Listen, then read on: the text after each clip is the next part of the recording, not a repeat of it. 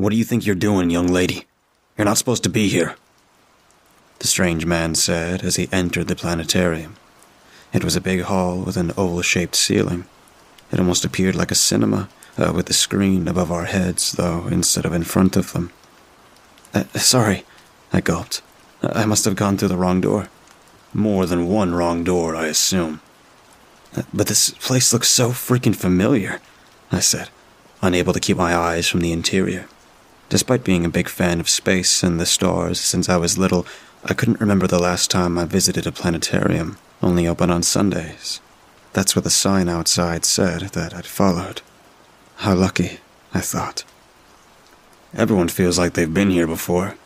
Nobody has." He said those words with a smile on his face that looked neither friendly nor kind. It was a mixture of annoyance and regret, or maybe that effect was due to his strange appearance that would rather fit inside a theater. He was dressed in a suit with black and white stripes and had dark circles painted around his deep green eyes. His face was the one of everyone and no one at the same time. Do you work here?" I asked. "As I said, you're not supposed to be here, young lady. You better leave." I nodded and proceeded to walk towards the closest door. Just before reaching it, however, I turned around to the man once more. "I do remember now. I came here once at school when I was 11 or 12. We watched some special show with music and—" "No, you did not. As I said, you've never been here before," he said in a much more rude tone now. I rolled my eyes and proceeded to head for the door. I can't even quite say how I ended up here. I have a horrible sense of direction. It's just that when you catch a memory of a long time ago and it's blurry, you somehow do your best to make it clear. He had made it more than obvious that I shouldn't be here, though, and I did feel a bit rude, so I headed for the exit. I reached for the door handle, but it wouldn't open. I turned towards the man with a helpless look, but he only sighed. "Well, now you may as well take a seat. The show's about to start. We must sit when it does." I looked around the rows and rows of empty red velvet chairs with a raised eyebrow. The only other people I saw inside sat on the opposite side of the hall, leaning deep into their chairs so I couldn't recognize their faces, but I heard them whisper and giggle. Are you sure?"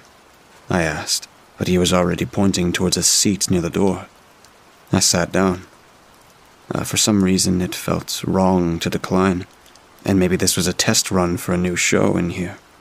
It seemed exciting, though now I realize all those arguments were rather hollow. I wasn't supposed to be here, but that didn't matter just yet. To my surprise, the man in stripes took a seat in the big chair next to mine. He put his weight on the back and was now leaning deep behind, his gaze directed at the empty ceiling, which didn't show anything yet. He moved carefully, though, like his bones would break if he breathed too hard or moved too fast. Almost like an old man, but he couldn't have been much older than me. I copied what he was doing and leaned back. I couldn't help but grin from the excitement. "Listen, girl, do not interact with anyone but me, all right?" "Who would I interact with? I'm not going to shout over to those people all the way over there," I mocked him. The lights turned down shortly after. We sat in darkness. The only sound you could hear was my rapid heartbeat. As absurd as the situation was, I felt like I belonged here.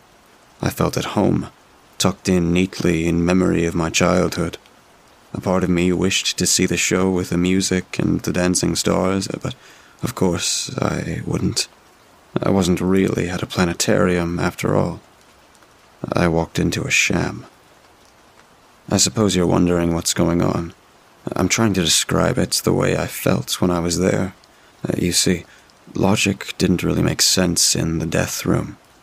My mind was lagging. I wasn't yet able to be skeptical. The worry would come. It only took some time. However, first, the ceiling lit up. It was a spotlight shining bright right on top of us, like a sun that mesmerized your eyes instead of burning them. Everything underneath it was drenched in darkness, including us. The sun started shrinking and turning into something resembling clouds. Clouds that were dripping. A few tiny wet drops were falling onto my skin. Rain, I thought at first. Maybe it was an interactive show. But when I touched my face and smelled the sharp scent of iron, I realized it was something else. "It's bleeding. The ceiling is bleeding," I whispered. The man in stripes didn't speak, but he turned to my side and his eyes told me to be quiet. That's when another voice began speaking. "When you feel suffocated, you need to breathe." I took a deep breath, the kind that fills you up entirely and makes you feel alive, but just before reaching the point of satisfaction, it got stuck. It didn't go in all the way, like when you're running and running until your feet become too fast for your breath to keep up. All I wanted was to breathe fully. "Your lungs are screaming. Can you hear them?" The voice continued. I felt panic rushing through my body. It was only a voice. It couldn't control my lungs, but it felt as if the sole fact of being conscious of the breathing act stopped it. "It's not directed at you. You can breathe," the man next to me spoke. And he was right. I opened my mouth wide, and the rush of air made me see stars for a second. But then it got better. It regulated itself.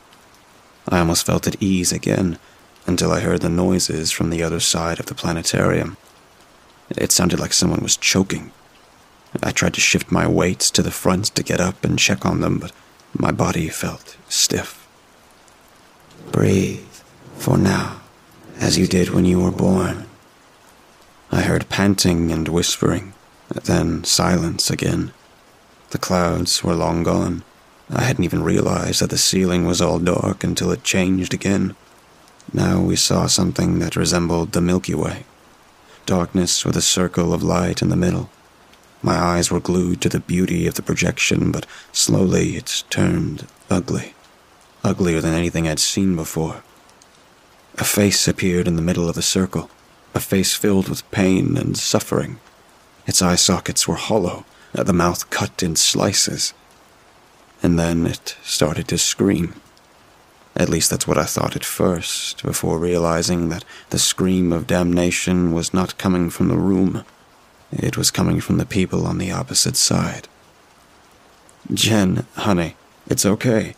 It's just a show," I heard a man say. The other person, Jen, I suppose, started chuckling nervously. "It's so realistic, Justin. Was it like that when we came the first time?" she said. He answered something, but I couldn't hear what it was. "When you have to live through each day, the last one must come." The voice spoke again. This time it did sound as if it was coming from the ceiling. The disgusting figure was still embodied inside the Milky Way, but now the stars began to move, and its mouth opened wide. It almost appeared as if something was falling out of it. "Wasn't your first date the most lovely experience?" A man from the opposite side spoke. He didn't sound like the first one, though. His voice was deep and creaky. "You were cuddled up in the comfortable chair, enjoying the stars." A woman with an even creakier voice added, "It was the most wonderful time," Jen replied. "That's why we came back, right? To feel wonderful again," Justin agreed. "Are there more people here? I thought I only saw 2. I whispered to the man in stripes. "Were you here before? It feels right, doesn't it? Warm and comfortable and nice." This was another voice, one that sounded far closer, like right in front of me. And strangely enough, I felt like I somehow knew it. If only I could shift my weight, but I couldn't. I opened my mouth to answer, but before I could say something, I felt someone grab my hand. It was the striped guy. He was squeezing my hand so tight, it almost hurt. And then I remembered he told me not to interact, so I stayed quiet. The show continued. The figure on the ceiling had now broken almost entirely out of the fake Milky Way, and it looked hungry. My heart started racing. Suddenly I didn't feel comfortable and safe anymore. Suddenly I started doubting everything around me, including my own presence. This wasn't right. "This is wrong," I cried out. The man in stripes squeezed my hand even tighter, and I stayed silent, but the other couple didn't. The woman was now crying deeply until it was interrupted by the screams of the man. My body was shaking. That was the moment when I realized what the striped guy was talking about when I walked in here. I had never been to this planetarium before. I didn't think I'd ever been to one at all, but the memory had felt so clear. The screaming and shouting had stopped. The couple was eerily quiet. "Are you okay?" I shouted to the other side. Now that I was coming back to my senses, it felt like I was waking up from a trance. They didn't respond. The Milky Way disappeared, and the clouds were back. Now they were shedding more blood than before, the blood that tainted my face and clothes, the only proof I later would have of being here at all. The show was over. The projection ended, and slowly the normal light was coming back. I looked around to see all those people I heard, but there was no one. As I was finally able to move my body again, I fell to the front. I tried to look for the couple, Jen and Justin. They were still hanging back in their chairs, but now their bodies looked lifeless and stiff. Tears started rolling down my cheeks. I did have plans today. I was supposed to meet Vincent. It was dark when I left my home. It didn't feel like the middle of the night now. I was inside a hall with no windows, imagining sunshine outside, but it was dark and cold when I was out there. I'd forgotten all about it for the time I was here. How did I walk in here? For the life of me, I could not remember. "Why am I here?" I asked. "A mix-up, I suppose. Maybe you made the mistake of being too close when it opened its doors. You came in a moment too late. It's lucky, it really is. I've never seen anyone else simply enjoying the procedure without being swallowed by it. We're not in a planetarium, are we?" I muttered. He shook his head. "It's a trick. It lures you in with a feeling of strange familiarity. You see what's in your memory, a place that feels nostalgic, yet not tainted. Neutral. It. I didn't even ask him what it was. I had seen and felt its presence, after all. It lured in that innocent couple." My hands were trembling with anger and fear. I wanted to jump up and run, but my legs didn't move. They weren't supposed to yet. They weren't innocent. Not all victims are. Their fate was chosen by someone, and once a week the room lures them in to perform the act. It's quite practical, actually. "And you help it?" This time his calm surface looked broken for only a second. I was lured in as well, though in another way. I once followed a light. Now I do what it asks me. However, this is the first time we had a visitor. A terrible mix-up of schedules, I suppose. Really lucky. "We need to get help. Can someone... And send them where? To a planetarium you believe you visited as a child. As soon as you walk out the door, you won't be able to find it again, and you better hope it won't find you." "What if it does?" I whispered. "Then your seat won't be here next to me, but where they were."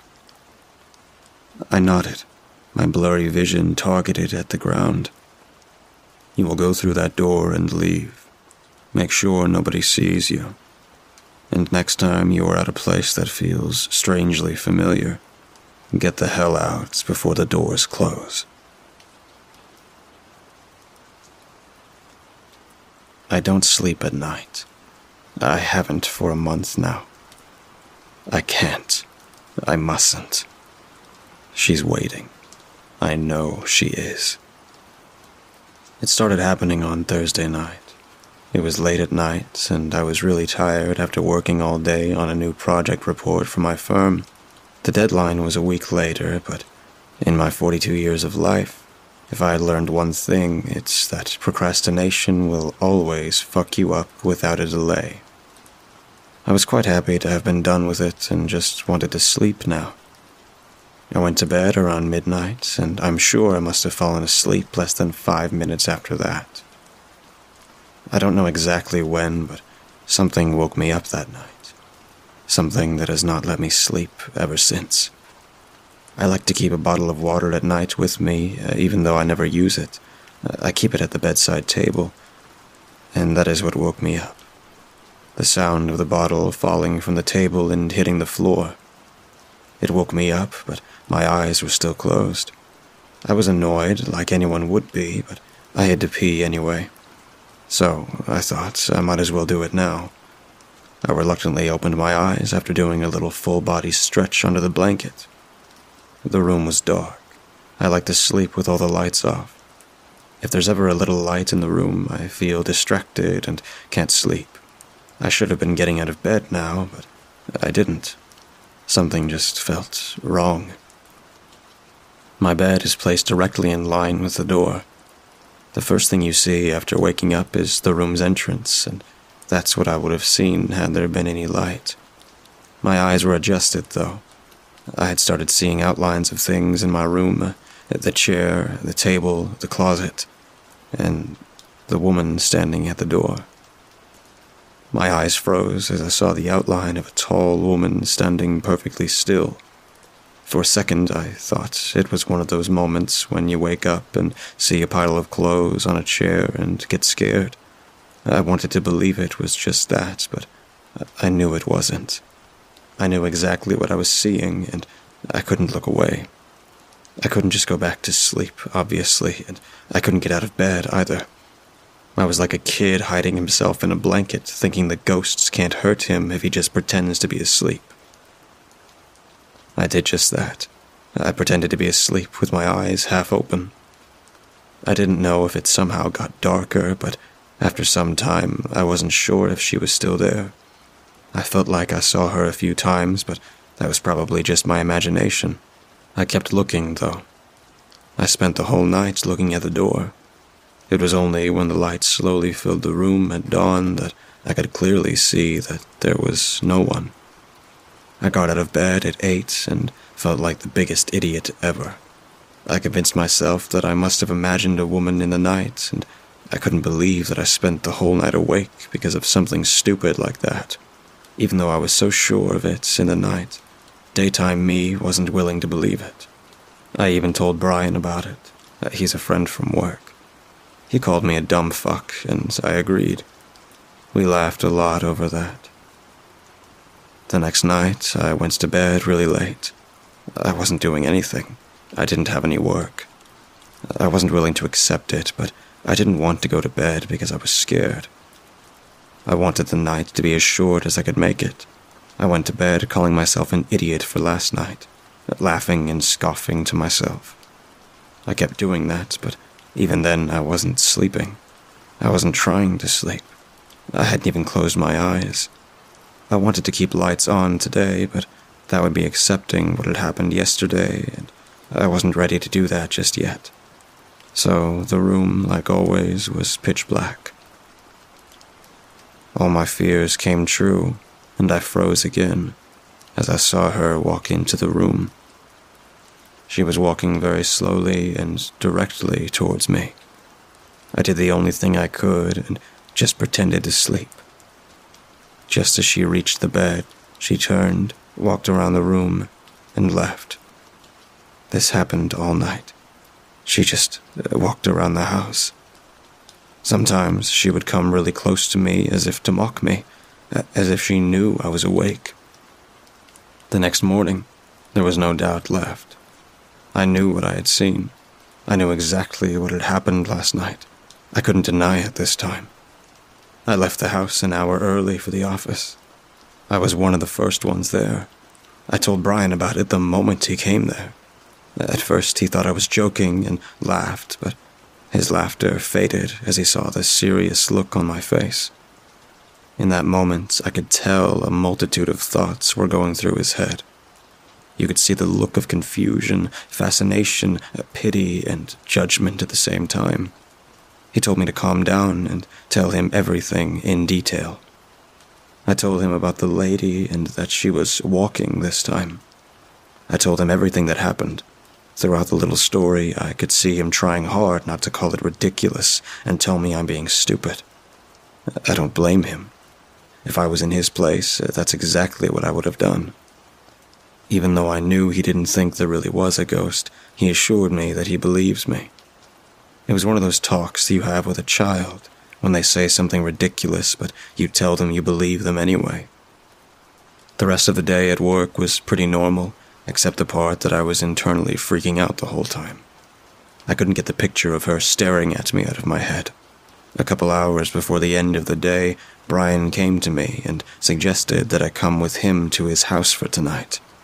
He said it'd be better to not be alone under the circumstances. Things can be hard living alone in a house for such a long time. He was using words that he would not normally use. I asked him if it was Marie's idea, and he agreed. That's his wife. Even though I'm closer to Brian, I have actually known him for longer.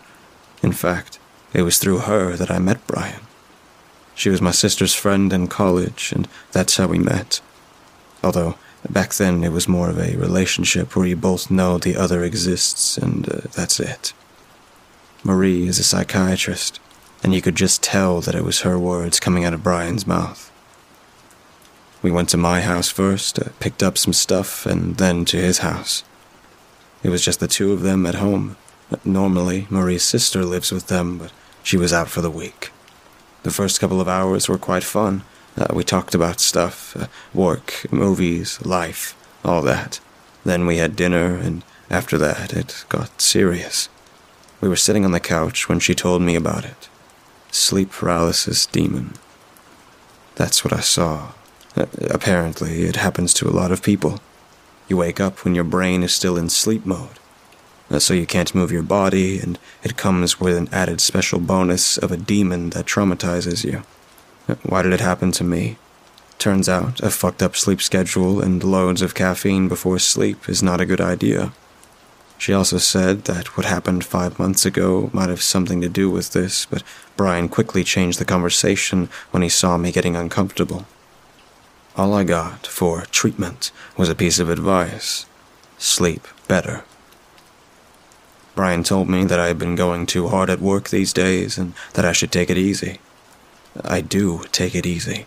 It's just that living alone, you don't have a whole lot to do, and once you actually start working on something, it gets interesting and you want to end it as soon as you can. After that, we talked some more, and before we knew it, the small needle in the clock was closing in on the top. They told me to rest and sleep. I was given the room Marie's sister had been living in. The next day was a holiday, thankfully, so I didn't have to worry about waking up early. Brian told me the same, and then we said our goodnights and all. They went to their room, and I told them I'd do the same after I visited the bathroom. I was so sleepy that my eyelids felt heavy at that point. While using the restroom, I thought about the whole thing and felt thankful for having friends like them. Not a lot of people would do so much these days. I was also relieved that the whole ghost thing was figured out, although I was still scared that she'll come again tonight. At least this time I know she's not real and just my imagination. Now, all that was left for me was to go to bed and sleep until the next afternoon, hopefully. After I came out of the bathroom, Brian and Marie had already locked their room. I picked my phone up from the couch and headed to my room. As I opened the door, I noticed a big poster on the wall. It looked like an Asian band or something. I don't know. I didn't care. I just wanted to sleep. I threw my phone on the bed and was just about to lock the door when I saw something from the corner of my eye. She was sitting on a chair against the adjacent wall. My heart skipped a beat, but I didn't. I immediately turned around and left the room. My mind was blank, and I didn't know what to do. So, I just sat on the couch with my feet up on it. The floor was cold, and it just felt safer that way. In the hurry of getting out of there, I had left the door open. I was waiting for her to come out any second now. I considered knocking on Brian's door, but I was too scared even for that. I thought, what if she hadn't seen me? If I knocked on the door, she'll hear me for sure. Maybe I should just go and slowly close the door. But what if she's waiting for me to do that? I couldn't call them either, as I had left my phone inside. After a few minutes of panicking and living in absolute dread, I decided to close the door of that room. After that, I could think about waking up Brian and Marie. I looked at the half-opened door, and then I looked at the clock. It was 12:30. The night had just begun. I tried to control my breathing so that I didn't make a lot of noise. After assuring myself that it's the best thing to do for 15 minutes, I finally built up enough courage to do it. I closed my eyes and told myself that I can do it. I just had to take a few steps and close the door. I looked at the clock one last time, and then went for it. Just as my feet touched the cold floor, I saw the door slowly open. My heart started racing again, and I didn't know what to do. I didn't have to know, though. My body moved on its own as I quickly got back on the couch. I lay down and pretended to be asleep. With my half-closed eyes, I saw the tall woman slowly walk out of the room. She was walking right towards me. My breathing had gone up again, and I couldn't control it. I tried closing my eyes for a bit, but not knowing what was going on was even scarier. When I half-opened my eyes again, she was a lot closer. She sat down on the adjacent couch, and for the first time, I looked at her face. I wasn't asleep. I wasn't paralyzed, and she was no demon. For the first time in 5 months, I had looked at my wife's face. Her pale skin, her big eyes, and the freckles around her nose. Strangely, I felt at ease looking at her, but then I realized why she was there. Her head was slightly tilted, and her eyes solely focused on my face. That look on her face, I know what it was. She was waiting. She stayed there looking at me for the whole night. Then, at some point, she moved. She got up and stood beside me. I tried to keep my breathing calm, and she touched my face with her soft hand. She traced it with her fingers from the head to my chin. And then she left. She went back to the same room she had come from. A little after that, Marie came out of her room and saw me sleeping on the couch. In the morning, I just told them that I fell asleep watching TV. Even for them, it would be too much if I told them what actually happened. They would surely start thinking that I had gone crazy. I thanked them for everything and left early. We had been married for 11 years when my wife died 5 months ago. It was the night after our anniversary when she died in her sleep. Everything makes sense now. I know why she's here. I just don't know what to do about it. I have been awake for 3 days now. I don't know if I can go any longer. Caffeine doesn't work anymore. I'm already feeling sleepy. My head feels heavy and my whole body hurts. I have to sleep, but I know she'll be there again, and I know she'll be waiting. I can't sleep. I must not sleep. The moment I fall asleep, she's going to do it. She's going to kill me in my sleep. Just like I killed her.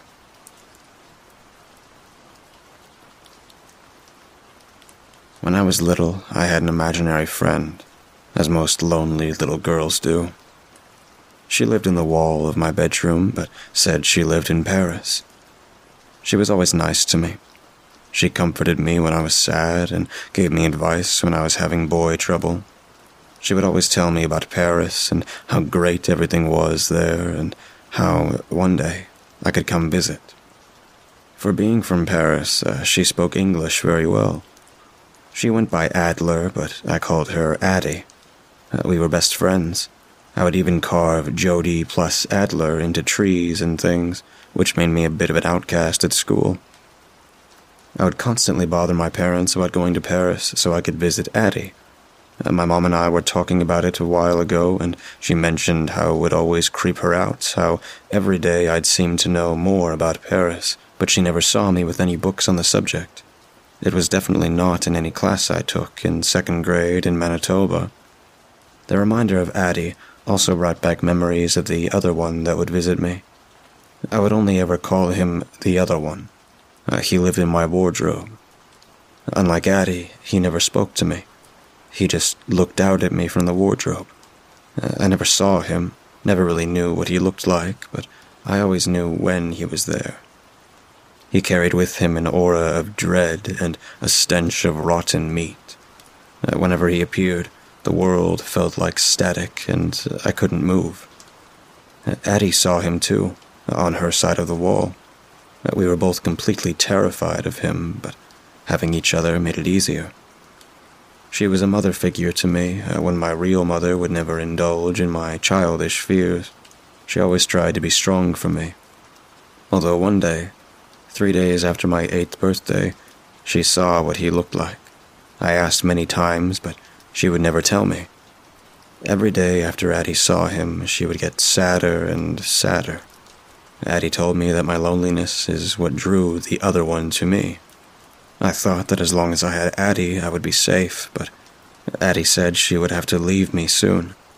After a lot of nagging, I got her to tell me why. She said that once she saw the other one, she only had 10 days left, and then she had to go away. She never elaborated further than that, and we counted down every remaining day. The last day was hard. I cried a lot. Addie made me promise to make lots of friends and create a life for myself in which I would never be lonely again. Then, she was gone. I spent years fulfilling that promise. I made lots of friends, got a good job, and I even got married to a man named Tyler Adler, of all things. I used to think that's why she chose that name, as a way to guide me to my better life. I even carved Jody plus Adler into one more tree. Before long, the other one was a distant memory. But life happens, and things didn't quite turn out as I hoped. Tyler was killed in a car accident. I lost all my friends in the ensuing grief and depression. Then the other one came back. I had convinced myself he was just a fantasy, but he was back anyway. So I had one more breadcrumb to follow from Addie, and that was Paris. I moved into a cute one-bedroom, and I was ready to start my whole new life. It was just as beautiful as Addie always said. I was convinced that it was my only chance to escape. But a few days later, I heard a voice in my wall. Only, it wasn't Addie. It was a scared little girl named Jody. She asked my name, and in a panic, I skipped my first name and blurted out, Adler. It didn't take long for me to figure it out. Wrapping my head around it is another story, and something I still haven't done, but I figured it out. Once I did, I made it my mission to do everything I could to comfort her, to be there for her. I couldn't imagine how dark my life would have been without Addie, so I became the best Addie I could be. In a weird way, it helped my life feel a bit less gray, too. Everything was going pretty well, but then it was our birthday. Her 8th birthday. I knew it was coming, but it snuck up on me anyway. That was 3 days ago. That's why I'm writing this all out now. Because today I met my boogeyman. Today is the day I finally found out what the other one looks like. Most importantly, today is the day my countdown starts. And I'm pretty sure I've figured out what happens after that.